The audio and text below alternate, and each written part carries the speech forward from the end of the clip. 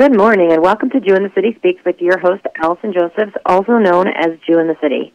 Our mission here at Jew in the City is to show the positive side of the Orthodox world that the media rarely displays. It's also to show how Orthodox Judaism is relevant and can fit into modern times. Of course, that doesn't mean that there are not challenges that come with living a life of observance and tradition in the 21st century Western world. But by and large, we like to show that there's a lot of things that work very well that I think in many ways are ahead of the times, even as the world attempts to be more equal, more fair, more dedicated to doing the right thing. There is sort of a topic that is in the news now for many, many months, and it's interesting because this is a topic that I think the Orthodox community has been featured about, unfortunately, for many, many years, and that is the area of sex abuse. We're several months now into the Me Too movement, and I think really every organization, every institution, every company is considering, what boundaries are appropriate. And, Mike Pence, before this whole thing started, noted that he won't go out to dinner with a woman that he's not married to alone, and that sort of created a lot of controversy.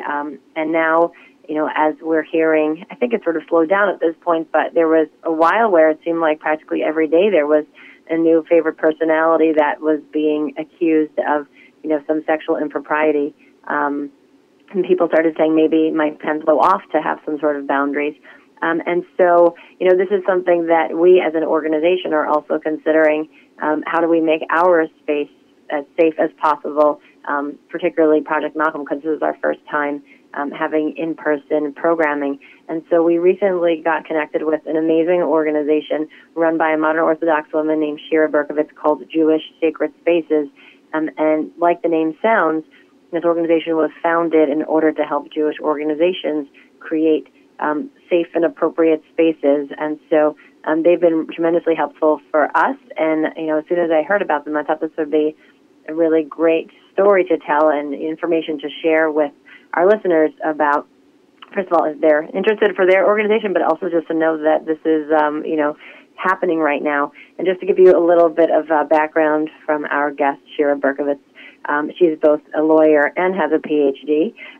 She's the founder and CEO of Sacred Spaces. It's a role she's worked on with the Jewish communities across 5 continents to prevent, handle, and heal from institutional abuse. Her book, The Child Safeguarding Policy Guide, was released this past summer and was an immediate Amazon bestseller. She holds a PhD in psychology from the Graduate Center of CUNY, where she was an enhanced chancellor's fellow and an adjunct professor, and a JD from Cardozo School of Law, where she was a Monran Paulson fellow. She has completed postdoctoral psychology fellowships in child trauma and rehabilitative alternatives to incarceration.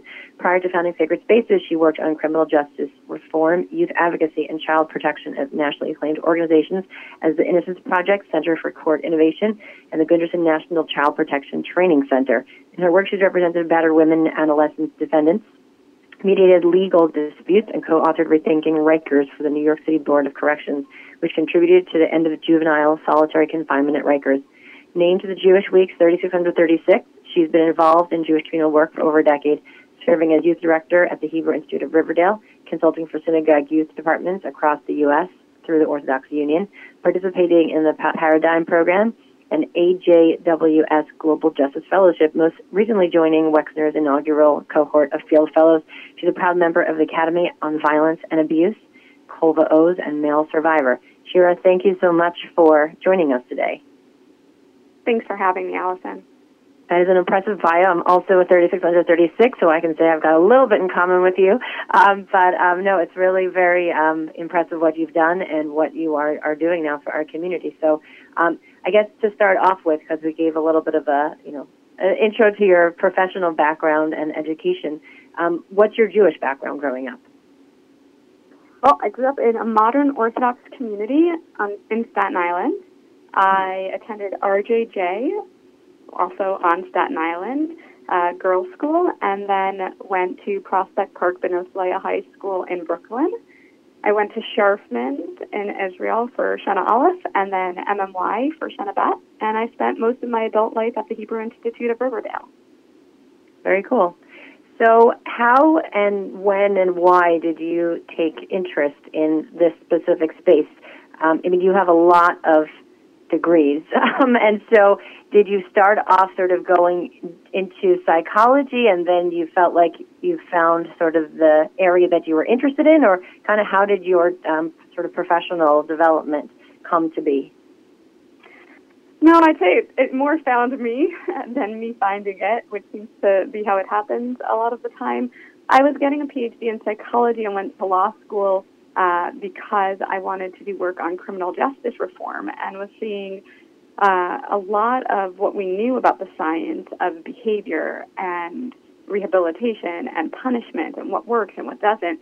We were learning it as a discipline in psychology, and I wasn't seeing as much of it applied in the criminal justice system. So I thought, great, I'll go to law school and I'll get involved in that, and I did for a little while. And while I was in law school, on the side, I also happened to be consulting for youth departments, and in that work, I just thought, oh, okay, this is an issue I can speak about at an annual youth conference, and I thought I'd speak about it, I'd move on, and that would be it.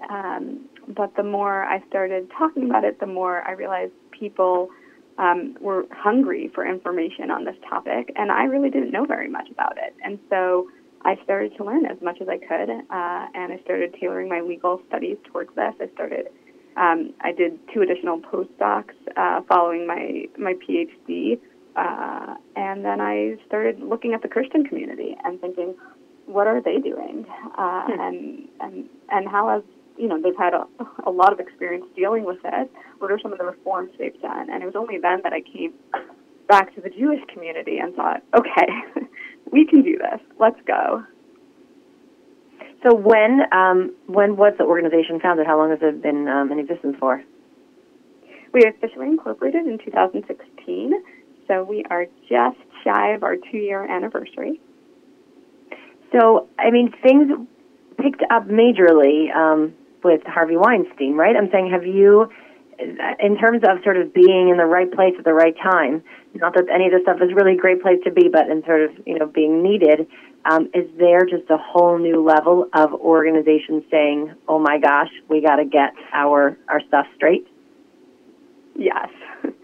So I'd say that we founded this organization because it was clear that this was a need and organizations were interested. And so from the very get-go, there was never an issue of not enough people want this work. It was always everybody wanted information, and it was just, could we meet the need fast enough? And then I guess you could say we skated to where the puck would be, and then Me Too broke, right? And that was not something that we expected. In fact, I was just coming back from maternity leave, and we were a brand new organization in existence for about a year, and things had exploded overnight.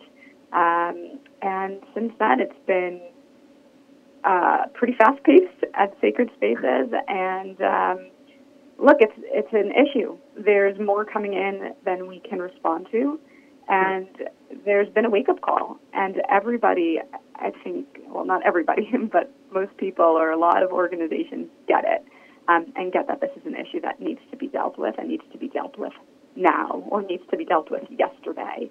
And so that's the work that faces our community, and we're going to do our best to help. What services does Sacred Spaces offer? So we offer a range of services, starting from helping institutions get ready to do this work, which includes framing the issue in Jewish text, speaking with board members and generating buy-in, working with the community to raise awareness, to an assessment of where is that particular organization at this moment, where are their weaknesses, where are their strengths. That might be a physical building assessment. It might include interviews with people, and it definitely includes handling any skeletons that might exist in the closet, because we can't do this work if we're not honest about where the organization has been and what their history has been.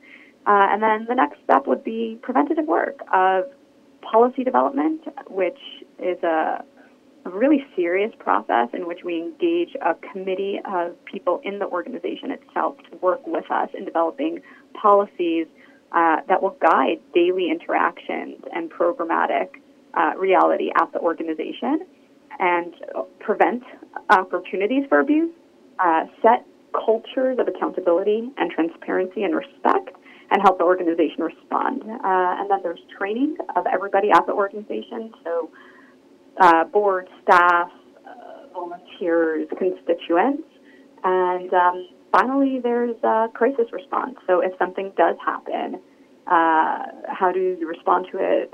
Sometimes that includes investigation, sometimes it includes just walking an institution through what needs to happen next. And then maintenance and evaluation and review of the policy and the overall program at an organization on an ongoing basis, so that the organization submits an open report to their membership or constituents, however they operate, and that's an ongoing issue that they deal with and not a one-time thing. So how does this differ? How does your work differ? Meaning, because in theory, every organization, every company, every firm should have policies and procedures in place for nobody to be harassed or assaulted. What do you offer that's specifically Jewish? And, where were people going for this type of information before an organization like yours came about?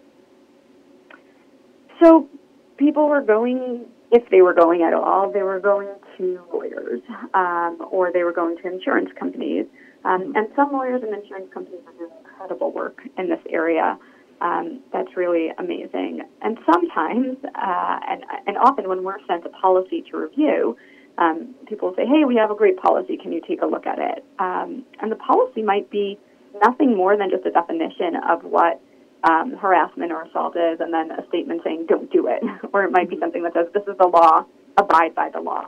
Or if it's a child protection policy, it might not include anything about children at all, and it might really be a policy about harassment for adults when this is an organization that serves children. And so that's some of what it can look like. So our policies, when we talk about policies, are very different. They're very specific to the organization. We talk about specifically how do we prevent the opportunity for abuse to occur. The policy is a document that anybody in the institution and the public can then go to the organization and say, look, it says in your policy that you will do X, Y, and Z, and I need you to do that.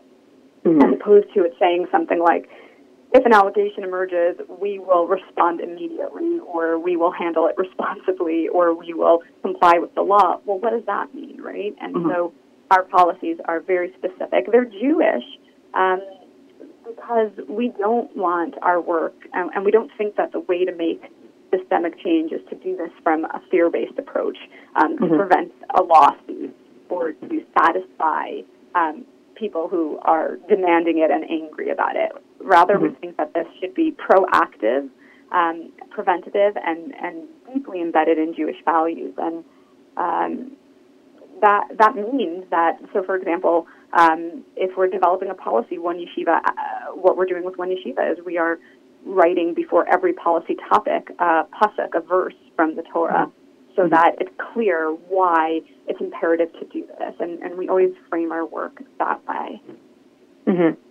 So what, continue. Sorry. Another thing is that what we're really working towards here is a cultural shift. Sometimes it's not very clear when I say the word policy, people think, oh yeah, policies, right?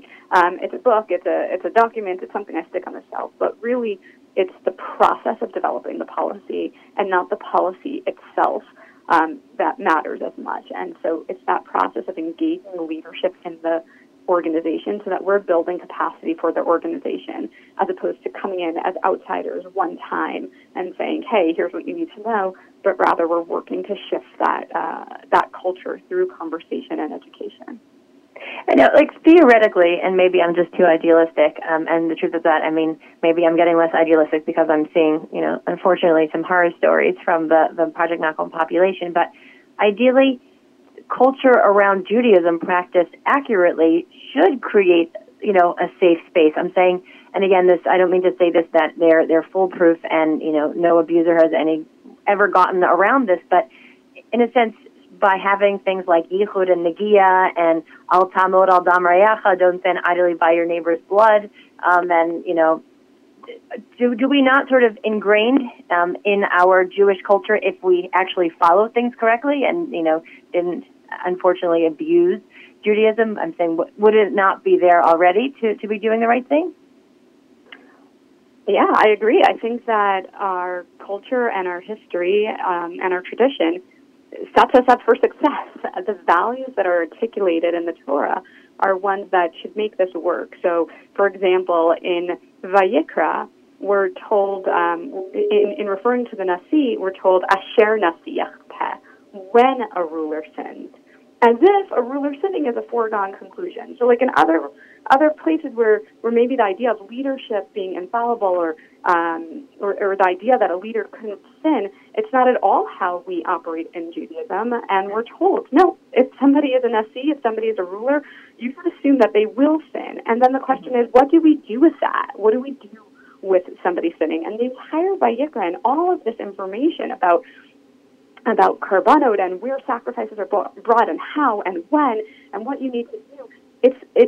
That's policy, right? That's articulating for us exactly what we should expect in a communal space, in our communal organization, from our communal leaders. And so, yes, we have that blueprint. The question is, are we following it? And so on the specifics that you get into, so those are values, right, of how to set up a healthy, transparent organization. But when you get to the specifics like Yichud, I'd say absolutely that's a principle that can be helpful, but not necessarily in the exact formulation that we have it halachically. So Yichud applies across genders, but that wouldn't protect somebody within the same gender. And we know that abuse and assault and harassment can occur both across and within gender. So I would say that the principles of Yichud, that interaction should be observable and interruptible, those are excellent principles that absolutely can contribute to a safer environment, particularly when you have a differential of power, and should be used. And we put that into every policy. But if we were to insist on sticking to the specifics of the halacha, then we'd have major loopholes that could be exploited. Oh, I'm sorry, I missed the last thing you said. If we insisted on sticking to the specifics of halacha, we'd have big loopholes or gaps that could be exploited. Got it. Not only could be, would be. Right, and have been. So, and maybe this is a hard question to ask, to answer, but I'll ask it anyway. Do you have a sense? I feel like at one point, we heard so many stories coming out of the Orthodox community about, molester rabbis, that sort of a thing, and then as the Me Too movement, picks up steam, we find out that basically every institution is protecting its own. And I guess I'm curious, it seemed, I guess, to me at first that maybe this is, the insular, the extreme, the people that are not as exposed to, new ideas that are doing such things. But do you have any thoughts about why is it that even, organizations and institutions that consider themselves to be, with it or enlightened or, modern are also, we're part of this sort of culture of protecting people? And then do you have a sense of, are we doing better, worse, the same? I think we were highlighted more, but now that all these other cases are coming out, I wonder, were they just highlighting us more and there's just, sort of scumbags everywhere? Look, when the scandals or exposure of systemic abuse and cover-up in the Catholic Church emerged, for many years, the Jewish community viewed this as a Catholic problem. And then there came widespread media coverage of abuse in the ultra-Orthodox world. And the more liberal Jewish community said, oh, it's an Orthodox problem. Right. But the reality is, this is not a Catholic problem. It's not a Jewish problem. And it's not an Orthodox problem. It's a human problem. And so that's my first thing. This is a human problem, and this cuts across the board. And it doesn't matter who you are, how smart you are, how educated you are, how liberal you are, how kind you are. The bottom line is, then when we are faced with an allegation against somebody that we know, we love, we respect, we trust, or even just that we know, there's this, we just mess up. Institutions mess up every single time, unless they have taken the time to think this through and have a plan of action and a mechanism for being held accountable to that plan of action, which doesn't depend on one leader or trusting a small group of people, but rather it's that the entire system is set up to handle this. If that work hasn't been done in advance, then everybody's going to mess up, because this is not the sort of thing that's just common sense and, oh, yeah, sure, I'll know how to handle it when it happens. We're just seeing, especially at sacred spaces, when the cases come forward, over and over again, the same patterns, the same mistake, and this is not unique to us or to the Jewish community. You could open a textbook and you'd see these same mistakes, because this is human nature. Mm-hmm. You asked how the Jewish community is doing in regards to other communities, and of course the word Jewish community is itself. There are so many Jewish communities. Yeah. I say that, by and large, we're dealing with the same issues that everybody else is dealing with, and we need to do better. Everybody needs to do better, and we are doing better in some things, and we're doing worse in other things. So there are particular issues which are sometimes problematic. So I'm sure this is not new to most of your listeners, but the idea that there's a prohibition against Masira, or which would mean reporting crimes to the civil authorities, or Arka'od, adjudication in civil court, or Lashon Hara, of gossip and slander. All of that could, in theory, inhibit reporting to secular authorities. And the idea of tshuva, repentance, shouldn't people be given a second chance, could lead us to welcome somebody and give them unlimited access when they really shouldn't be. Or relying on Das Torah could mean that we defer to people, to rabbis who are well-intentioned but inexpert in this area. But even though those are uniquely Jewish words and concepts, they're not uniquely Jewish issues. When we do work outside of the Jewish community, we see the same issues. It just takes a different frame. So you could have a rabbi who says there's no halachic problem of reporting to the authorities in a case of abuse if Shira doesn't apply.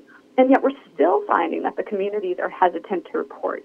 And that's because it's not really about the halachic issue, it's about the underlying social issue, and that applies outside of the Jewish communities as well, which is, I'm so nervous about the social reprisal, or I'm so nervous of getting this wrong, or what's going to happen to that individual's family. So things like that can. So is there a point where, are you ever going to be out of work? Meaning, is there ever a point where, I think about the day, like, when will I move on? And at this point, I'm realizing that if, we could ever sort of fix the problems that are the root of the Chilul Hashem, the root of people hating being Jewish, then, maybe I could, have some time, I don't know, to do something else. But I guess the question is,